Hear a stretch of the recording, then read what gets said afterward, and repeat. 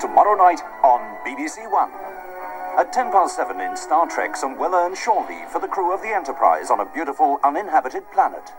It's harmless. Probably is harmless. But before I bring my people down here, I want proof it's harmless. Hello, I'm Andrew. Hello, I'm Lisa. Welcome to episode 28 of Round the Archives. Yes, indeed. Now, where you've changed formats a bit for this next couple of episodes, yes. Haven't we? Because we're going to look at American series. Yes. Which means we've gone from 625 lines to 525 lines. Yes.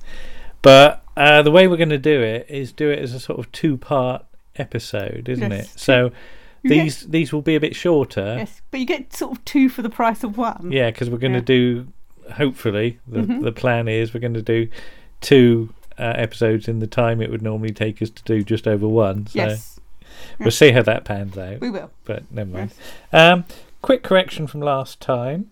We did say briefly on the treasure hunt bit about Tynum, didn't we? Yes, we did, yes. And I think we said it was evacuated in 1939. It wasn't. It was evacuated in November 1943. Okay. I've got a nice booklet about Tynum there, you see. But to kick us off, Martin Holmes is going to look at Murder, She Wrote.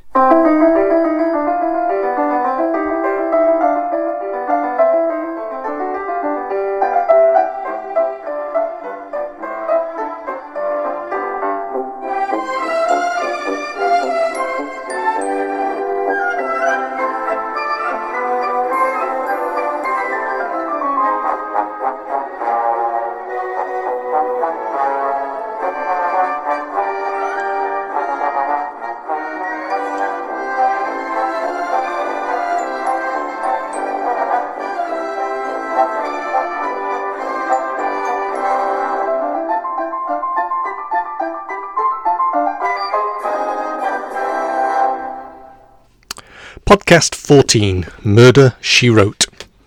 My beloved really likes a good old cosy murder mystery series. You know the sort of thing, where the horrific reality of one person killing another matters less than solving of the preposterous puzzle which led to this most brutal of inhuman acts. If it's all dressed up in jazz age paraphernalia, so much the better. There's nothing tastier on a chilly wintertime Saturday afternoon than a Poirot or a Sherlock Holmes, and whilst we do draw the line at the preposterous antics of the ITV version of Marple playing fast and loose with the source material, the version featuring Joan Hickson is TV gold for us. Strangely enough, perhaps for different nostalgic reasons, the Margaret Rutherford movies are still much enjoyed, all of which include the word murder in the title, and which include the perhaps significant in this context, Murder, She Said. But several other Miss Marples have been found unsuitable, including the feature film version featuring Angela Lansbury. Which brings us to Murder, She Wrote, in which she played the title character crime novelist and amateur sleuth Jessica Fletcher, which recently looped around through its 264 episodes plus 4 television movies to return back to the pilot, which consequently turned up in the evening on a channel I can actually receive, and we decided was worth a watch out of interest. Murder, She Wrote was the brainchild of Peter S. Fisher, and two familiar names in creating TV detective drama, Richard Levinson and William Link, whose credit can be seen at the start of all those Columbos that are still being forever rerun. Columbo very swiftly ran out of innovative new ways of killing to be investigated, something that has never troubled the troubled people of Midsomer, which is something that makes the astonishing number of Murder, She Wrote stories even more remarkable. The idea of a crime writer becoming embroiled in any number of real-life crimes was hardly a new one. For just one example, it was a furrow thoroughly ploughed by Jason King, way back in the late 60s, both whilst and after he worked for Department S, and it is an area of detective crime drama that was resurrected for 8 seasons of Castle in the last decade. But when you've got a willing lead actress as amiable and likeable as Angela Lansbury on board, mixed in with a bit of cosy murder mystery that's suitable for prime time, and a stellar crowd of guest stars just lining up to join in with the fun, you know it was always bound to be a smash hit.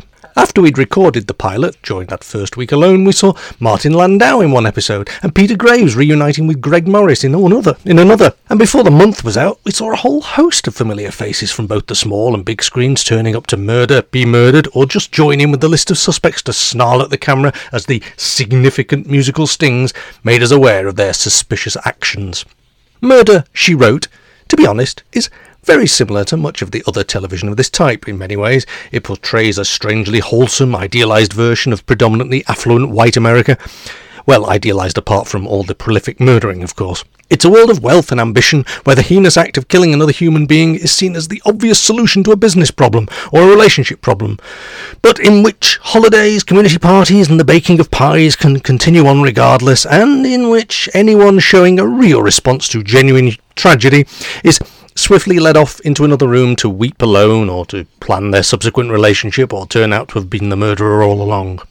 Despite the many deaths, the great American machine must go ever onwards and upwards, without pausing to even to ponder on the what might have beens, or the tragedy of lost hopes and dreams, and often these shows end on a joke and a smile and a carry on regardless. But that shouldn't bother us here. That is the format, and it has proved to be a very successful one for decades now, and my perhaps slightly cynical response might explain why I'm seldom drawn into talking about American series television in the articles I write. Still, for a change, I just thought, then I might for once. And here we are, about to look at the feature-length pilot of Murder, She Wrote, made in 1984, and called, rather excitingly and perhaps appropriately, The Murder of Sherlock Holmes. And these days broadcast as a 2-part episode, as that makes it easier to schedule. Directed by Corey Allen and written, in various credit formats, by the 3 gentlemen named earlier, the story's chock full of really famous actors, not least one Andy Garcia rather barkingly playing First White Tough, which makes for both an interesting casting choice and says a lot about the racism that still persists in pigeonholing so many facets of American culture. But I digress.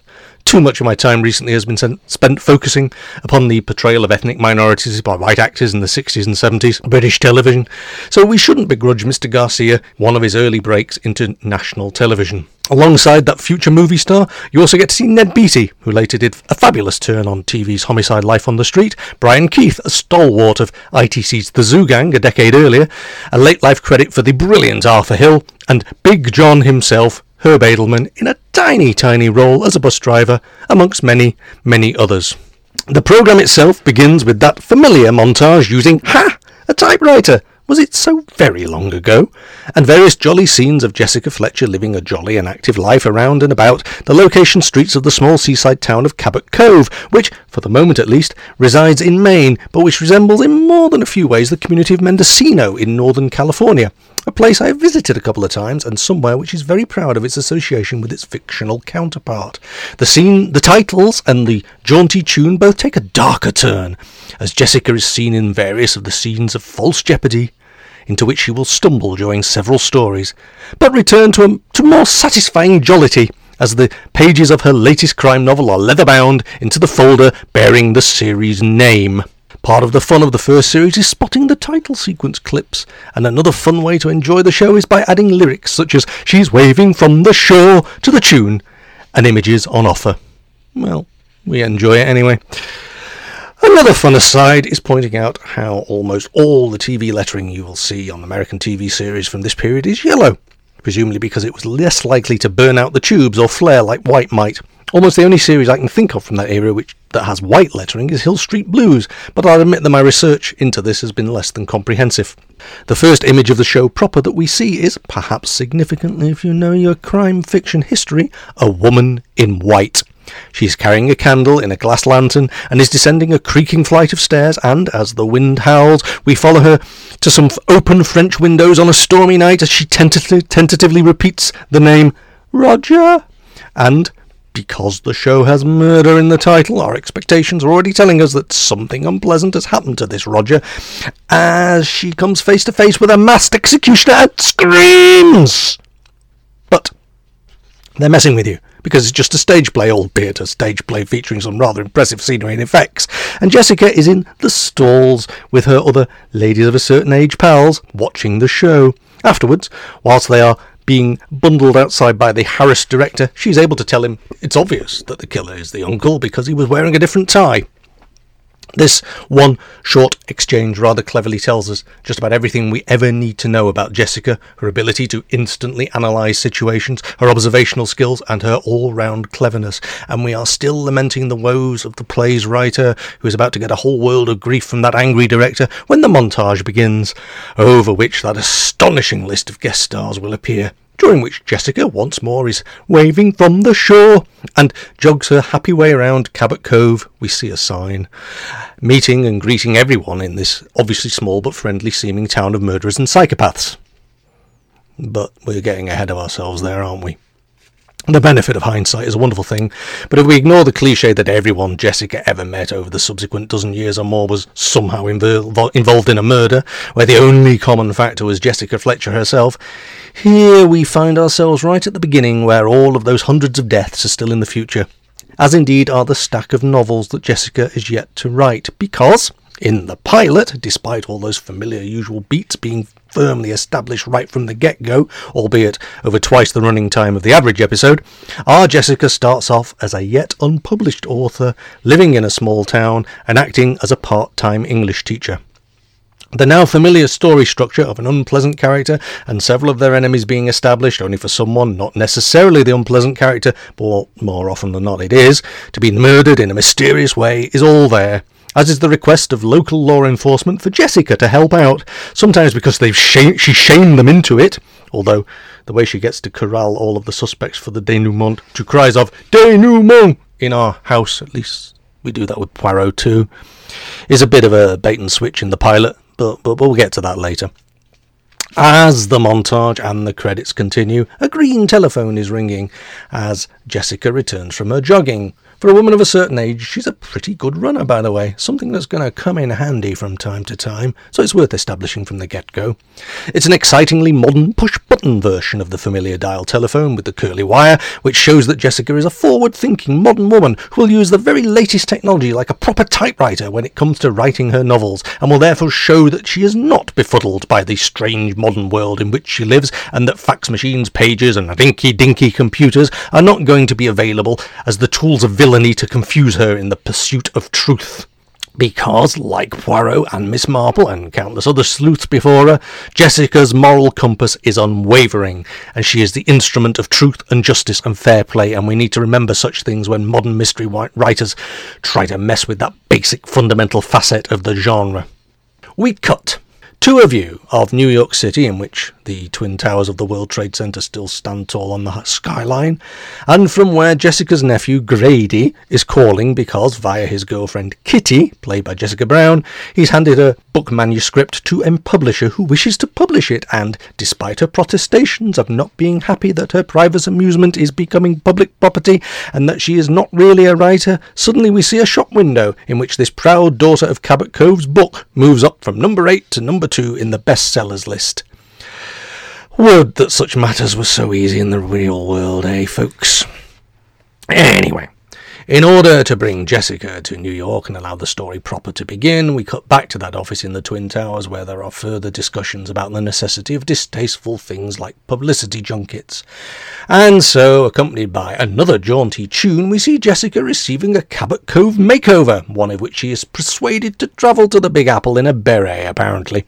And through the magic of film editing, she is brought to a railroad station in New York City where, having befriended the train guard en route, she is met from the train by Grady and Kitty and taken to the office for a very brief meeting with the owner of the publishing house, an apparently very terse man who is running very late and barely acknowledges Jessica's presence when he does finally show up. That fine character actor, Arthur Hill, who you might remember from the film The Andromeda Strain, plays Preston Giles, and whilst Jessica maintains that she's not in it for the whining and dining, she takes a moment to remark upon his sallow complexion and offers up some friendly advice as to how he could achieve a healthier one. We next see Jessica's face on a black and white TV monitor as we begin yet another montage, this about the trials, tribulations and frustrations of the terribly hard life of being a best-selling author on the publicity circuit. A talk show host is rude to her, a critic is dismissive, a person buying several copies at a book signing merely sees it as an investment, Jessica is ignored on a radio show because she's not exciting enough. Stay tuned. A feminist talk show spoils the ending of the book. Jessica catches a cold, and finally one of a group of overzealous autograph hunters turns out to be a Mrs. Peabody with a subpoena accusing her of plagiarism. I think somebody's writing from their own bitter experiences here, people. Fed up with the whole thing, Jessica, running gag alert, makes the first of several attempts to just go home. Although an unexpected and penitent Preston Giles comes to see her off, presumably because he's decided that he's rather taken with the cut of her jib, and with roses in hand persuades her to stay and come to the country for a weekend party, the old flirty boots, and even offers to give her a lift. And so the location shifts yet again to the classic country house for the classic country house murder mystery to unfold, and we arrive in the quaint little town of New Holvang, where, at the side of a swimming pool, Caleb McCallum, played by Brian Keith, is shooting a rifle as an ironic foretaste of things to come. And, whilst Jessica is introduced to a veritable cornucopia of potential suspects, several of whom claim to have loved her book, there is some significant discussion about the sonic boom from a passing aircraft which, you know, might prove significant in some small way later on, and it becomes apparent that, horror of horrors, the party that evening is going to be a costume party. And because writing is so central to the concept of this series, everyone is supposed to be going as their favourite literary character. Do not get me started on the horrors of fancy dress. Just don't. And so, we cut to one of those rather typical Hollywood notions of what an opulent costume party might resemble. And Jessica makes an entrance down a grand staircase in a little number she's managed to throw together with a little help, and is portraying Cinderella's godmother, which, I don't know, somehow feels exactly right. Then Jessica gets to endure the dubious fun of the average rich American costume party, including dealing with a flirty Giles, some bad jokes from Humpty Dumpty, and the dubious bar humbug Ebenezer Scroogings of a failed songwriter pianist. Brian Keith arrives dressed up as a robust Sherlock Holmes, remember that episode title, folks, and we get to see Ashley, his jealous girlfriend, in full jealous woman in American melodrama mode, played by Trisha O'Neill, all of which helps set up the list of suspects and perhaps potential victims too. Obviously, Giles' flirtations are starting to pay off, however, as Jessica goes for a walk with him in the extensive gardens, where they spot a torch flashing from within a darkened upstairs room, and suddenly a mysterious figure dashes through the party, but after a fight in the dark, he is caught. Regular viewers of such shows will now appreciate three things. Firstly, it's far too early in the episode for his character to be our principal suspect, but secondly, it's far too late to introduce another set of suspects. And yet, thirdly, we are asking ourselves just why this new character is being introduced just now. Well, he's Basil Exposition, of course. Here to provide another layer of motive, but to also prove that this mysterious interloper was not one of our current suspects up to no good while the party was in full swing. No, it's not that kind of party. The intruder was none other than private investigator Dexter Baxendale, played by Dennis Patrick, and we are meant to ask why he is there, as indeed do several characters, several of whom, for the women at least, for this is an 80s American TV series, remember, are wearing somewhat skimpy outfits, presumably because of that famous jiggle factor that so beset Charlie's Angels and Policewoman and just about every other family drama of the preceding decade. Anyway, Just in case you'd forgotten this was a detective drama, he points out that everyone is under investigation, opening up the pool of suspects, and then he is thrown out after having clocked Giles and referred to his choice of costume as the Count of Monte Cristo. And so Jessica's quiet little weekend is turning out, ho-ho, to be less quiet than expected, and whilst we're exposed to more American ideas of what opulence looks like, Caleb McCallum, dressed as Sherlock Holmes, remember, has a very public spat with his drunken wife, Louise McCallum, and Francis, who was once Space Virgin Altera in Forbidden Planet. And because she refuses to let anyone drive her home, she drives off drunk, giving us another possible, but ultimately not victim, to ponder upon. Meanwhile, Sherlock's girlfriend Ashley makes a point of spilling a wine, which the ever-practical and resourceful Jessica offers to help her clean up, providing her with a most cast-iron alibi as Jessica drags her off upstairs. And as the drunk pianist fades slowly and unexpectedly into the early morning, we time-lapse to the morning after the party, when the butler is busy tidying up the chaos and snoring guests sleep all around the room.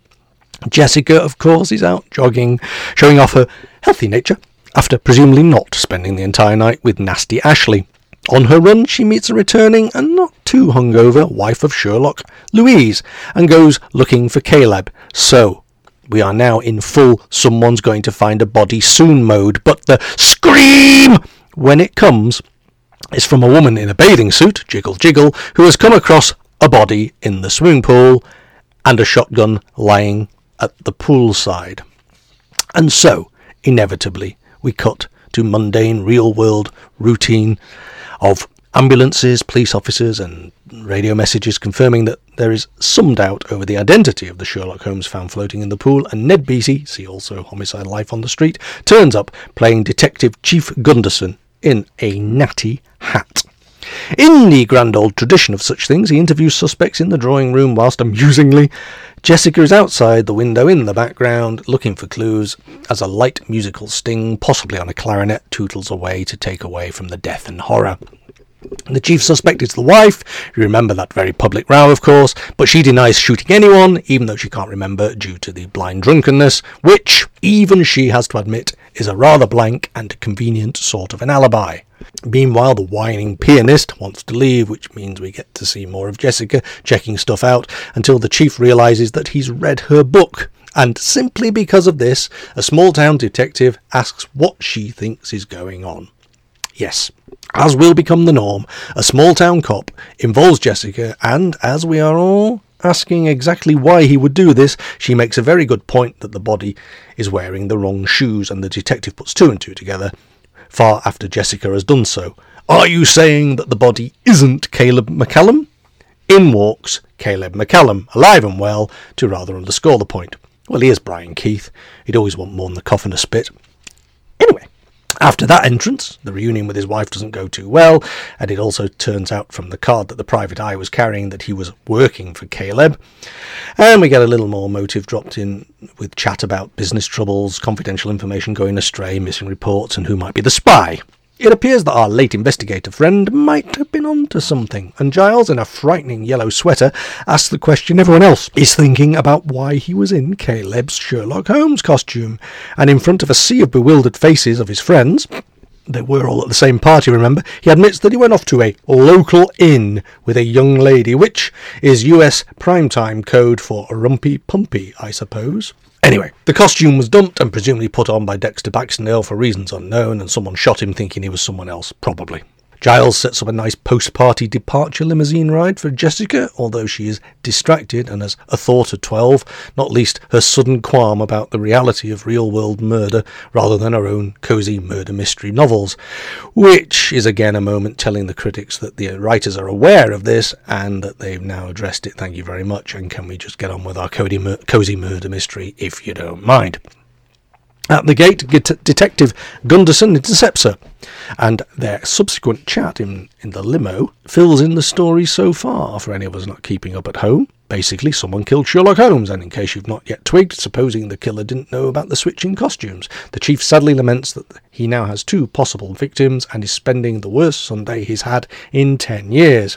Not a line you'd want in for Sunday evening transmissions, I'd imagine, but never mind. We cut to some newspapers being read by Kitty in Jessica's hotel room. She gets quite a lot of young women in her room, does Jessica, who suggests that she could solve the mystery. Jessica, however, is packing and about to take a second shot at Running Gag Alert, heading home to teach. In a little bit of fairly typical American storytelling, we learn that she is rather fond of Giles, but objects to being fixed up with a suitor, although, as she points out that they were beginning to hit it off, and that she needs to give the situation much thought, our internal alarm bells are ringing, and we wouldn't take bets on Giles making it to the end credits.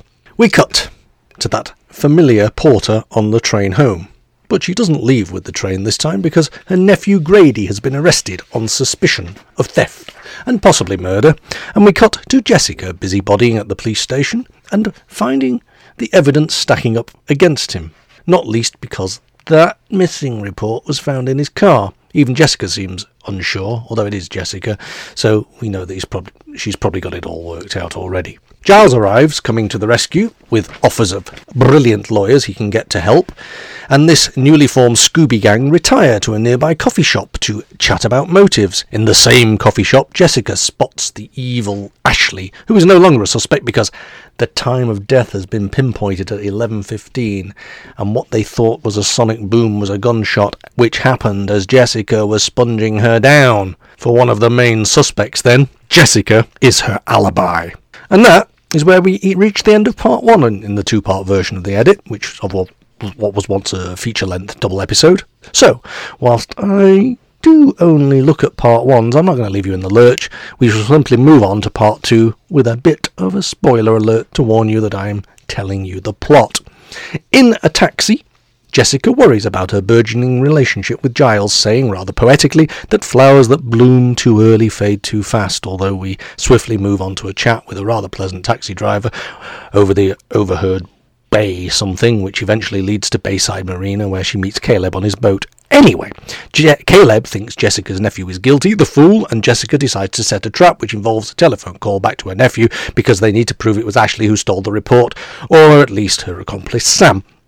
And so, in the tradition of those old Hitchcock suspense sequences, obviously, an influence here, Jessica takes it upon herself to investigate Ashley's office outside office hours, and so, with that familiar shot through a fish tank foreground, so beloved of TV directors, we see her through it searching for the missing report.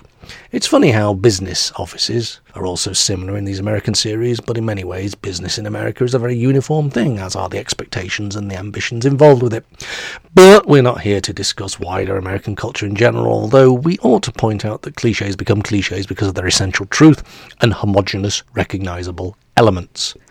Anyway, Grady goes off to search inside the computer. Those were the days computers were so mysterious. This has the advantage of leaving Jessica alone and allowing the soundtrack to crank up the suspense music as she searches. However, shock, horror, suspense. Ashley arrives, and whilst we see her removing evidence, Jessica hides behind the sort of handy wall no office I've ever worked in ever had, and on the brink of being discovered, phew, she is saved by a phone call, and as Ashley leaves suddenly, Jessica heads off in relatively hot pursuit, although no taxis will stop and Jessica is very nearly hit by a bus. Still pursuing her quarry, Jessica gets on the bus, a bus driven by Herb Edelman, no less. Big John, Little John. The episode takes a peculiarly urban turn. The camera favours the sinister bus folk, one of whom, a black actor of course, gets off the bus when it stops on the wrong side of the tracks, and Jessica is immediately beset by a couple of hoodlums who threaten her and involve her in a street mugging as the real world intrudes into our cosy drama, and suddenly it's urban and street, and yes, no doubt far too real for its target audience. Oh, and one of those actory muggers is that future Hollywood star Andy Garcia that I mentioned earlier. However, in a rather nice turn, the sinister black guy saves her from the bad guys, despite all that threatening music and emphasis on his shifty looks on the bus, because he's read her book and recognised her as being a celebrity, which means that the scene ends on a vandalised poster of Jessica sporting a moustache. Back at the current location of Jessica's Murder, She Wrote headquarters, Giles and nephew wait anxiously until Jessica arrives with a stack of newspapers and, via a mistake found on the rinky-dinky computer, Jessica makes a vital connection and phones the chief to tell him to arrest Ashley. And after trawling through the papers, she finds an advert, which takes us off for what we suppose to be the denouement. And so Wearing her best dotty spotty blouse, Jessica points out that washed-out piano player was more than a little bit dodgy and is producing an off-Broadway production at the Serendipity Theatre, so she heads over there for a little Jessica explanatory chat with him as her nephew waits outside. Inside the theatre, a very bad song audition is taking place. There's another long academic paper yet to be written collating such scenes. And with bellows of "Marvin" from the departing, struggling songstress, accent on the stress, Jessica's voice is heard from the shadows as we return to another theatrical setting, not unlike that opening so long ago, which we'd all forgotten all about, really. But, you know, writers like such dramatic resonances, so here we are.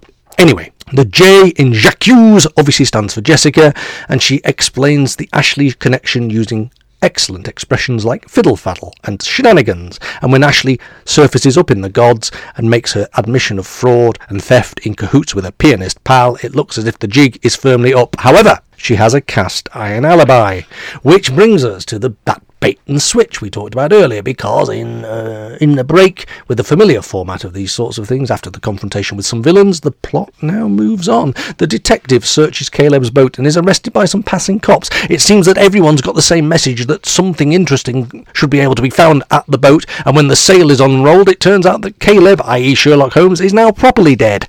Back at Jessica HQ, various bits of chat in the hotel room confirms those pesky alibis, as Jessica, who is always leaving, packs her bags again, which Giles laments, which leads to a rather moving moment, which ends with our Jessica actually getting a snog and a fade out.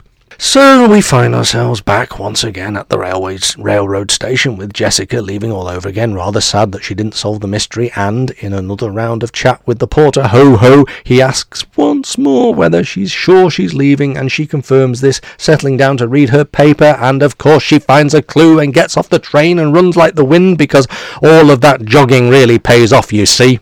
And so we arrive at the denouement proper, as we see Jessica returning to New Holvang whilst engaging with another taxi driver. They are proving to be a philosophical lot, because Jess knows and chats to absolutely everyone she meets.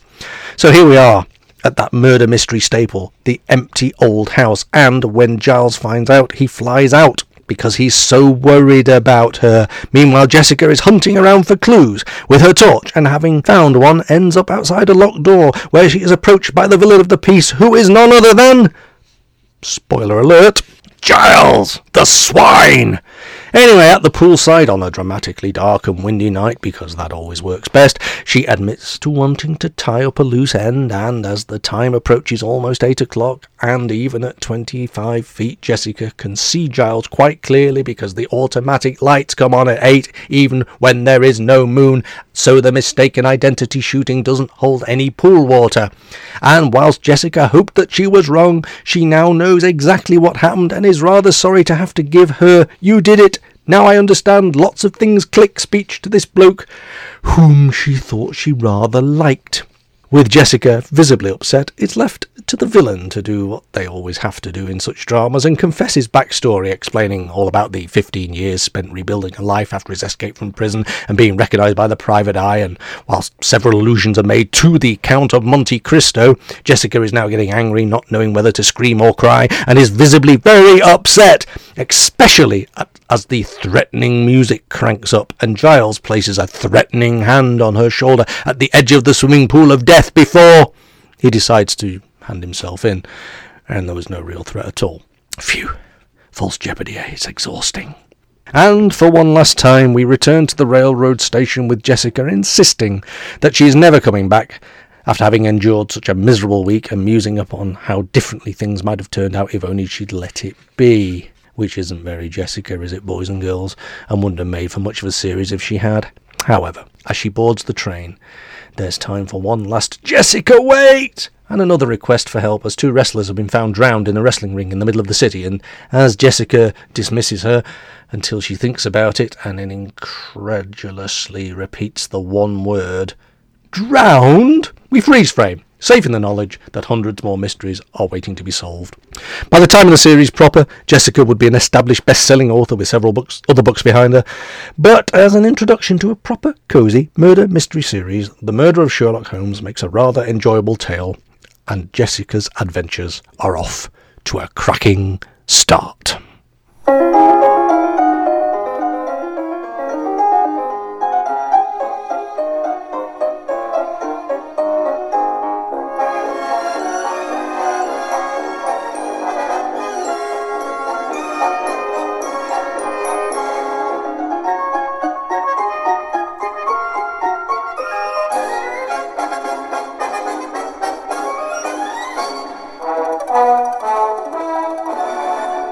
Thank you very much to Martin. Yes, thank you, Martin. Yet again, another interesting article. Yes, indeed.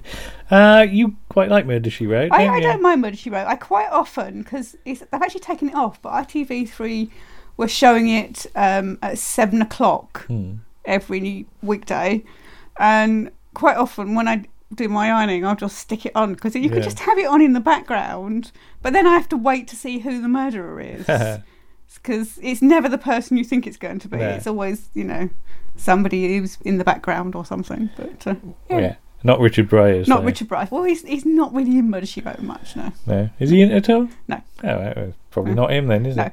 it? But now, Martin's also been doing some lovely artwork He for has. us. Yes, he has. He Themed has. around what we're going to do next. Because you and I will now take a look at the Star Trek episode Wolf in the Fold. Yes, indeed.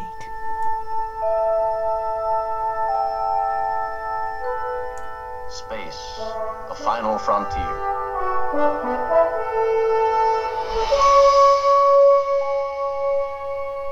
These are the voyages of the starship Enterprise.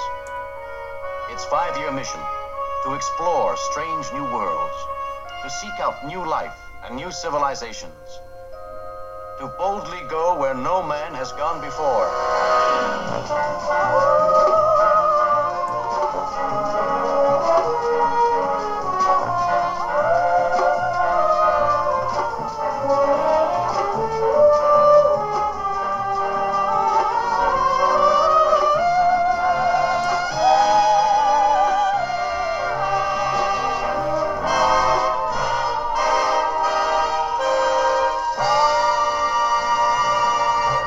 Right then, Lisa. Yes. Star Trek Wolf in the Fold. Yes.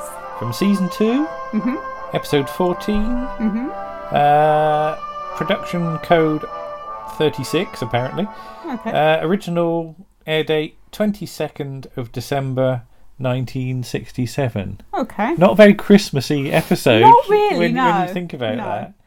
But written by Robert Bloch. I presume that's how you pronounce I it. It's have no idea. Bloch. It might be Yes. Bloch, but I'm going to say Bloch. It might be blotch. And directed by Joseph Pevney. Yes. Right. So, do you want to quickly explain Star Trek? Do we need to explain Star Trek? I don't know. For anybody out there who's never seen Star Trek, and if you've not seen Star Trek, why haven't you seen Star Trek? Because it's just on everywhere. Star Trek is a series about a spaceship and its crew and their adventures. And this particular incarnation, which is the first incarnation, it's just the Starship Enterprise. Yes. Well, it's always a Starship Enterprise. Mostly. There are other ships Except when involved. it's not. Except when it's not.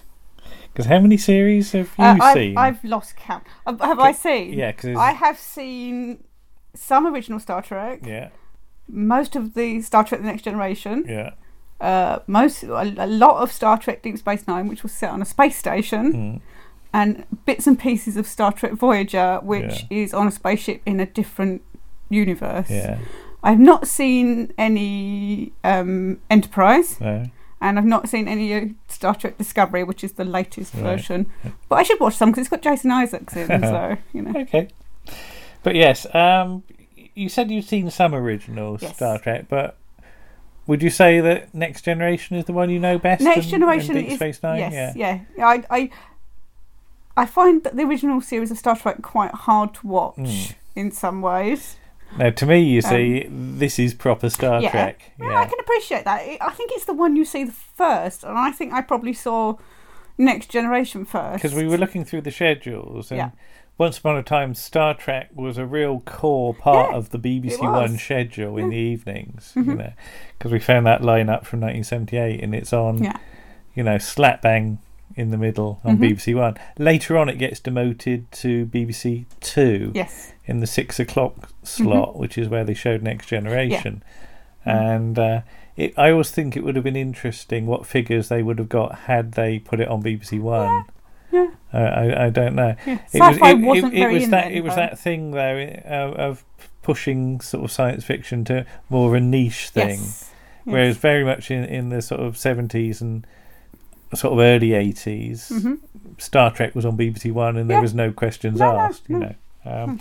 So I've probably seen this one a few times, and I do remember it because we've got it on Blu-ray now, haven't you? And you can have it with enhanced effects and things, Or original effects. but we went for original. Yes, because we're purists. Yes, because this is how we first saw it. But this opens with the pre-credit sequence, and on the original BBC One showings that I would have seen, it would have started with the theme music. Okay. So so this isn't quite how I perhaps saw it the first time. But anyway, we open with a dancing lady. A dancing lady, yes. She's sort of doing belly dancing. Yeah. Space belly dancing. Space belly dancing. And I was just reading, because I was just having a look at the trivia on IMDb, and she's got a little jewelled thing over her belly button because they were afraid of censorship. All right. I really can't believe anybody would censor a belly button.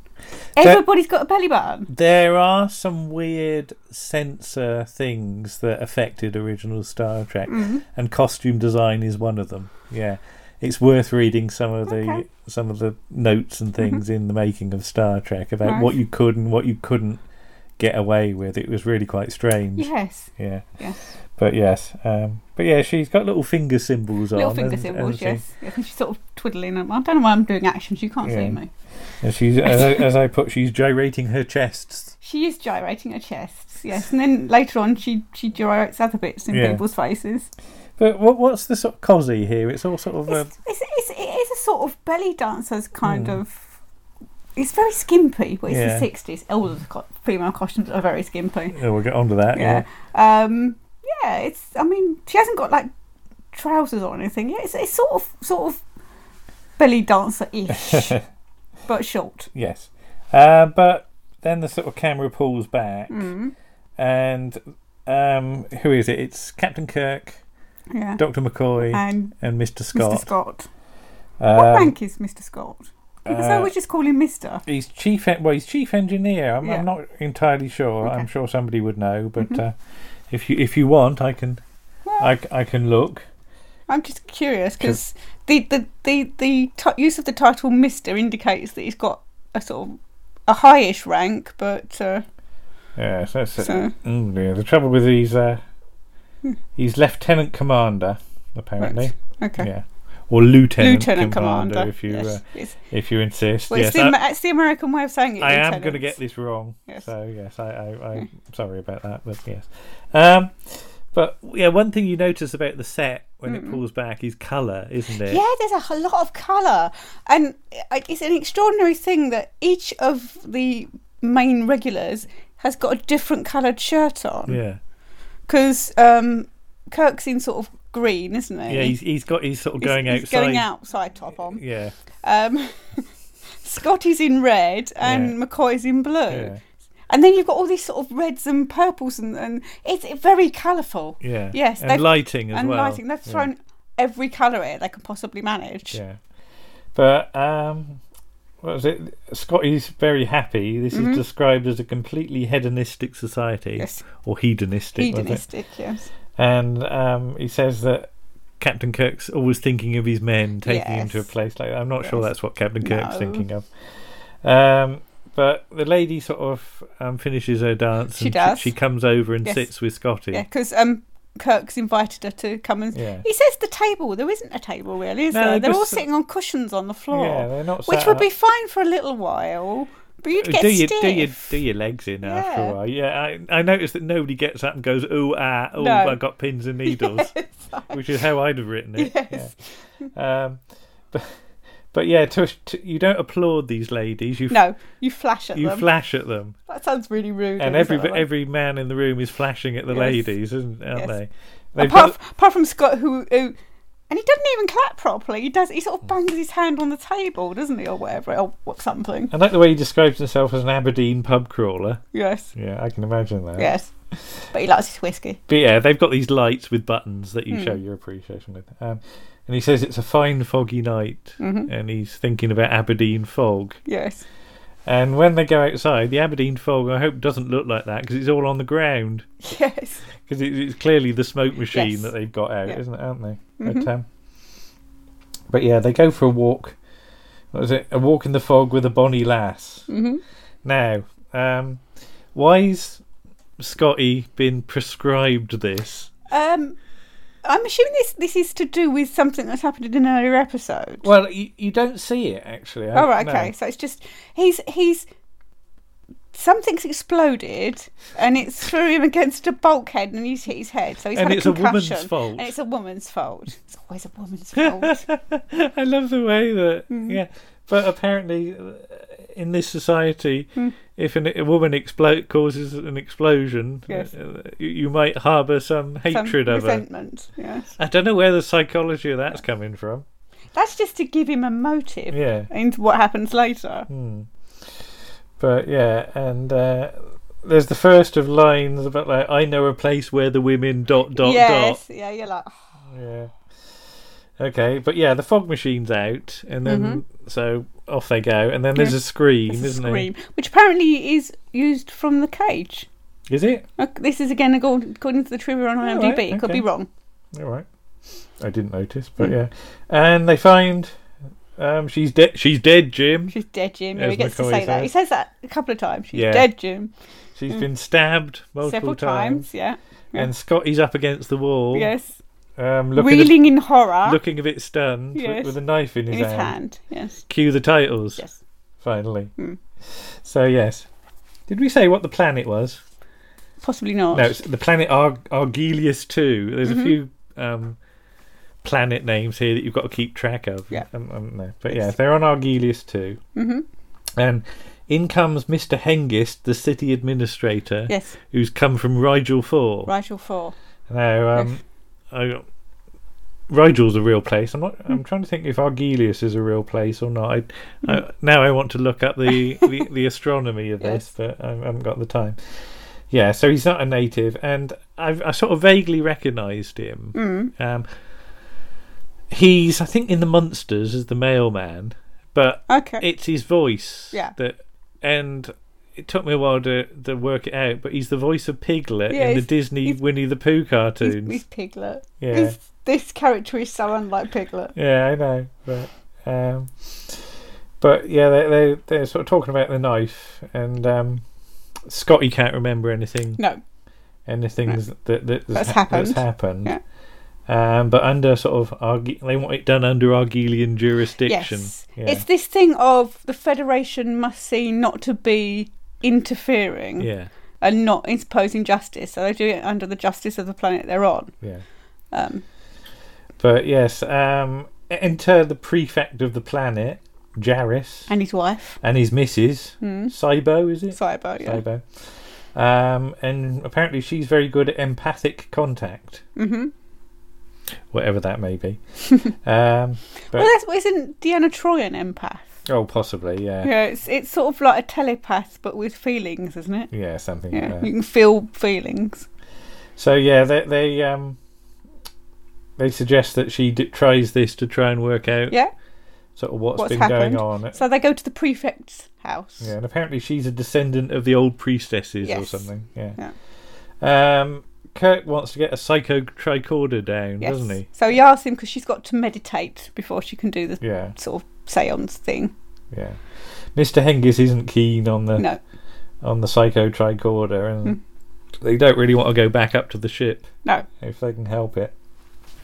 So they ask somebody to beam down. Yeah, but cut to the ship briefly, and Spock's in the driving seat, isn't he? He's in the captain's chair. Yeah. Keeping it warm for him. Keeping it warm for Captain Kirk. But yeah, there's talk of closing Argelius to space vessels. Yes, which would cause problems. Because it's an important spaceport and the only one in the quadrant. Yes. Well, that's a bit not very forward thinking. No, is it's it? not, is it? They should really get a spaceport somewhere else just in case. But Karen Tracy beams down. And what was it you described her, Cozzy? It barely covers her bottom. I didn't say bottom. You said arse. I did say arse. I was being polite. No, we're not polite here. Okay. Yes, it's literally, it must just sort of finish at the bottom of a bottom. Bottom of a bottom. Yeah. I think if you bend over, you'd give somebody a good view. Yeah. That's probably why they wear, because all of the female characters in this version of Star Trek have quite dark tights on. All right. And I think that's the reason, to stop you being able to see their knickers when they bend over. Okay. Yeah, thank you for that. Right. The knife apparently has disappeared. Yes. Not the fact nobody's keeping an eye on it. No, it's like, it's only sort of murder Hanging weapon. around, yeah. Don't worry about it. And there's a scream, and she's dead, Jim. Yes. And she's been stabbed. Yes, and Scotty's the only one in the room. And he's passed out again. Yes. Yeah. So it's all looking a bit bad for him. It is looking a bit bad for Scotty, yes. So they give him some Argelian stimulant in a glass. Mm-hmm. And he still can't remember anything. No. So, yes. Then in comes Mr. Hengist with two men. Mm-hmm. One of whom's got the squarest head I've ever seen. The squarest head? Yeah, he's got a really square face. Yeah. He's got a sort of, it's just quite odd. All right, so it's her dad. Her dad, yeah. Who was a musician in the cafe. And her would-have-been husband. Yes, her fiancé. Yeah. But apparently he was jealous of her jiggling about. Yes. And jealousy is frowned upon on this planet because it's a destructive emotion. Yeah. So he left. Yes. Before the first murder happened. He got humpy because she was being nice to Scotty. Yeah. Okay. The room is sealed. Finally. And Spock comments that this technique of sort of empathic is interesting but not very sound. Yes. Flawed. Yes. And he'd rather that the investigation took place on board the Enterprise. Yeah. Enterprise using computers and things. When they're doing all this sort of ritual, it's a very nice high angle, isn't there? You can see the sort of design on the floor, which is quite nice. And she says there's something here, something terrible. Fear, anger, hatred, and hatred of women. So hatred of life and hatred of women. Yeah. But the lights suddenly go out. They do. And there's a scream. And she's dead. Yes. And guess who's holding her and who's got blood on his hands. And she got a knife in her back. Yeah. It's Scotty. Yeah. One may be considered a misfortune. 2 looks like carelessness. 3, well, I don't even know what to say. But, yes. Yeah. Apparently, if he's found guilty, it will be death by slow torture. Yes. Which sounds fun. It does. But they go back to the Enterprise finally. Yeah, Kirk and McCoy convince them that they can do have a sort of trial on the Enterprise, but they've got the computer can detect truth and lies and everything. So they all go up to the Enterprise. Yeah. Yeah, so they got the truth detector chair, haven't they? Yes, truth detector. This is a chair with a little thing that you put your hand on. Yeah. And you said there was something about Scotty's hand to watch out for in this Again, sequence. this is from the trivia, so it's not something I spotted myself. But apparently James Doohan was missing a finger. He'd lost a finger in the D-Day landings. All right. Now, why you can't have a crew member with 4 fingers? Yeah. I don't know. I don't see what the problem is, but apparently normally he hides it. Right. And at one point, when he's got his hand on the lie detector thing, it's sort of curled around it, so you can't see it. But there's a shot later on where you need to see his hand properly, and it's a stunt hand, and it's in the wrong position. So it's quite obvious it's a stunt hand, isn't it? So fair enough. So, but I don't get why it's just a weird thing. Yeah, he's missing a finger. I suppose he has to be seen to be perfect because he's a leading man, isn't it? And it's that. But he's not the leading man. No, and even if he was the leading man, what does it matter if he's only got 4 fingers? It's ridiculous. Well, there you go. But he says that when the last one was stabbed in the back, he said he went over to her and there was something in his way. Yes. Something cold that wasn't really there. So that's a bit unexpected, isn't it? Yes. But I quite like this sort of lie detector system because the computer's sort of monitoring for physiological changes. Yeah. I don't know how reliable that really is in real life. It's the sort of thing you sort of hear about, but I've never really sort of read up on it to see whether it's something to do with heartbeat. It's heart sweat. It's that if you tell a lie, your heart rate increases or something. Unless Yeah. you're a really, really good liar. Yeah. But Mr. Hengist isn't happy with all of this. He's not. But the verifier, Scotty isn't telling any lies when he says, he can't remember stuff and what have you. His dad says that her dad. Sorry, his dad. The dancer's dad says that he didn't love. She didn't love. She didn't love. Well, he probably didn't love him either. But she didn't love her husband to be. No. And they fought. Yes. Because he was jealous. But we've had these words said by the empathic lady. Cybo. Yeah. And one of the words was Regic, wasn't it? Or something? Regic, yeah. Redjack, REDJAC, apparently. I heard it as Regic, like a REJIK, but that's just my hearing. I mean, this turns out to be a word referring to Jack the Ripper. Yes, Red Jack. Yeah. Have you ever heard of that before? No. No? Okay. Spring-heeled Jack, you've heard of. Spring-heeled Jack, yeah. Well, that's not really to do with Jack the Ripper, but yeah. But I love the line, but he lived hundreds of years ago. Yes. Yes, but it's what is it? A hunger that never dies. So there's a lot of sort of speculation back and forth at this point. Yeah. Could some sort of life form exist? Not as a human that could like feed on fear. Yeah. Would it be some sort of energy creature or something like that? And it all goes off into a bit of the realms of fantasy. And again, Mr. Hengist is saying, "Oh, this is all fairy tales." Yes, you're just trying to get your friend off and all this sort of thing. Yes. But then they sort of try and plot sort of mass murders of women, don't they? Well, they're looking at these words, aren't they? They're looking at all these different words. Yeah. Yeah. And there's like 1932 Shanghai and 1974 Kiev and then 2105 Mars and 2156 and all these. If you join them all up, apparently it's a straight line between here and between Earth and Argelius, isn't it? Yeah. And apparently 1 year ago there were some mass murders on Rigel 4. Rigel 4, yes. Now who do we know who's come from Rigel 4? It's Mr. Hengist. It is. Ooh. And they say to him, would you... You come from Rigel 4, and he goes, well, so do lots of people. It's not a crime, which made me laugh. Yeah. And they say to him, would you sit in the chair, in the lie detecting chair? And he says no. And there's a bit of a crowbar here to get the Wolf in the Fold title in, isn't there? Because Spock says about how the people there are sort of quite docile like sheep.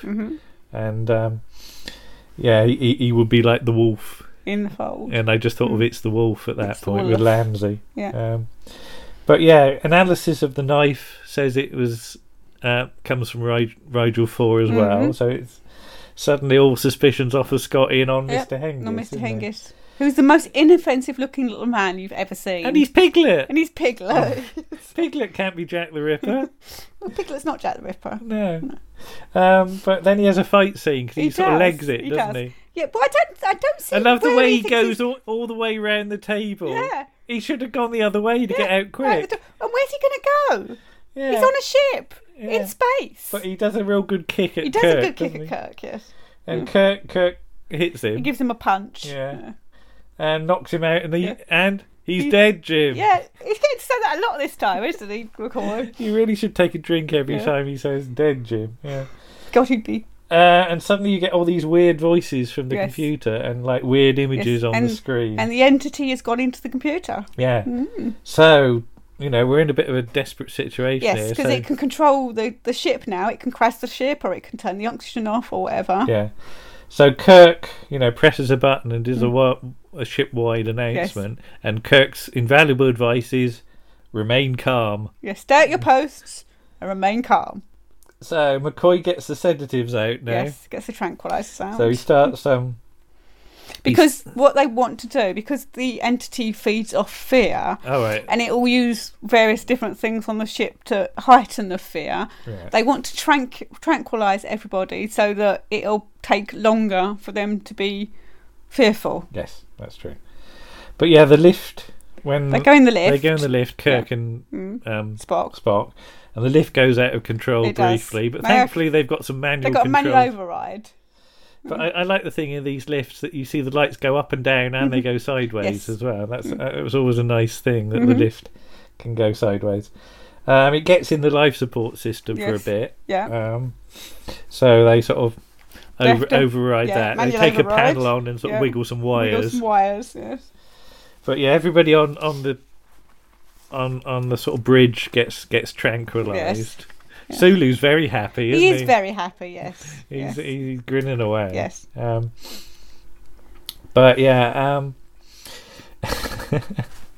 what is it? Sulu says he sure talks gloomy. Yes. Spock then sort of thinks of a way to... Well, no, Kirk suggests it, doesn't he? Yeah, he needs to give the computer something to focus on to push the entity out. Yeah. So Spock asks it to calculate pi. Yes. Which I love the way it ties up the computer more and more. It's infinite, apparently. Yeah, you cannot stop calculating pi. But with sort of a computer these days, it could do that in the background and not it could do other things as well. Yeah. But I love the way that this computer can only do that. Perhaps they've only got 16K memory or something. Well, yeah, they've got sort of Windows 3.1 or something on it still. They should have upgraded, but they had problems probably. So basically, most of the crew is basically very merry now, aren't they? Stoned. Yeah, that's the word. So the entity flees out of the computer. Yes. Now they've got to find out where it is. Yeah. But first of all, it goes into Mr. Jarvis very briefly, doesn't it? Yeah, because they get back to the room where they were, and they tell McCoy to inject himself. Yeah. And you can sort of tell it's in Jarvis because of the way he's standing. Well, he's very rigid. Yeah. Yeah, it's in him, and he tries to attack McCoy, and Spock does his famous Vulcan pinch neck thing on him. And knocks him unconscious. So the entity goes back into Mr. Hengist. Despite being dead. Despite being apparently dead. Yeah. But he's sort of lying on his back, giggling a bit. Isn't he? Yeah. You will all die. Yeah. That. And basically, Kirk picks him up and slings him over his shoulder. And you said, did they choose a small actor so he could do that? Yeah. Didn't want to hurt Shatner's back. No. Yeah. And they take him to the transporter room. And he's not struggling or anything. No, is he's he? all quite limp. Yeah. Maybe it's been a bit of a sort of effort. Yeah. And they put him on the transporter pad and tell the transporter person, whatever you would call him, to transport him into space. But obviously he's been tranquilised and he's a bit slow, so Spock ends up doing who's still sober, pushes him out of the way. Yeah. As he says later, there's no need to push, Mr. Spock. I would have gotten around to it. Yeah. But yeah, he's dispersed into space. Yes. In little bits. Yeah, but he probably won't be dead or something. No, because not yet anyway. Yeah. And so it's over, and the only people left sober are Kirk and Spock. Yes. So Scotty and Bones come in, they're very happy, and it all lasts for about 5 or 6 hours. Yes. So they're going to have the happiest crew in space. Yes. And again, Kirk says, I know a cafe where the women are so ... And Spock's not bothered. Kirk amazingly doesn't actually beam down to the... I thought he'd be straight down there like a ferret up a rat.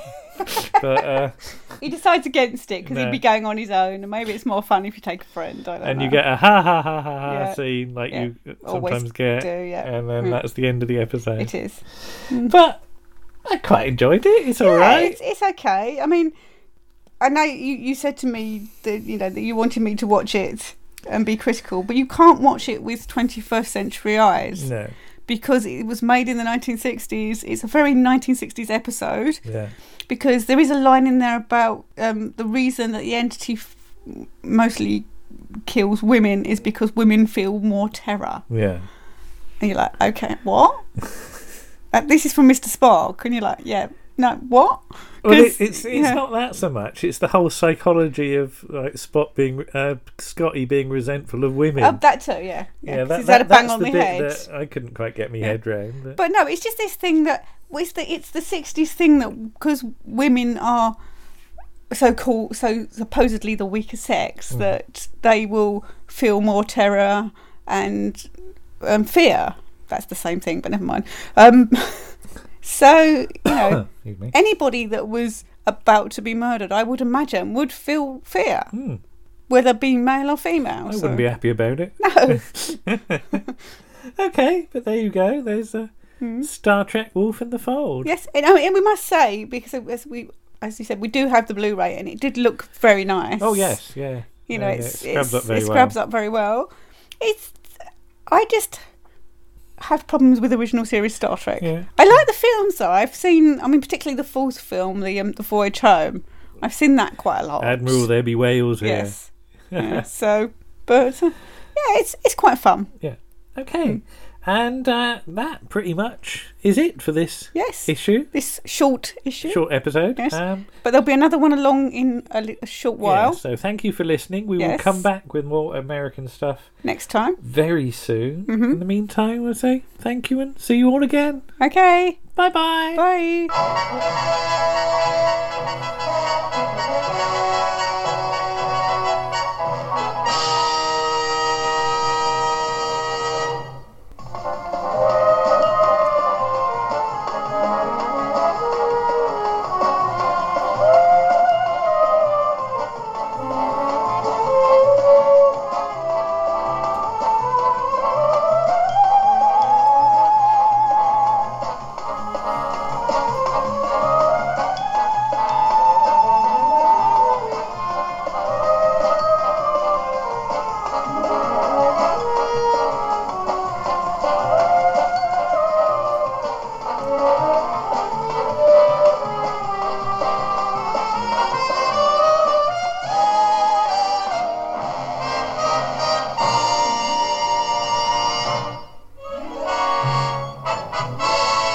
That was episode 28 of Round the Archives. Starring Lisa Parker, Andrew Trowbridge and Martin Holmes. On the musical side you heard Dan Tate and Paul Chandler. The script for Star Trek Wolf in the Fold was by Robert Bloch. And the producer was Gene L. Kuhn.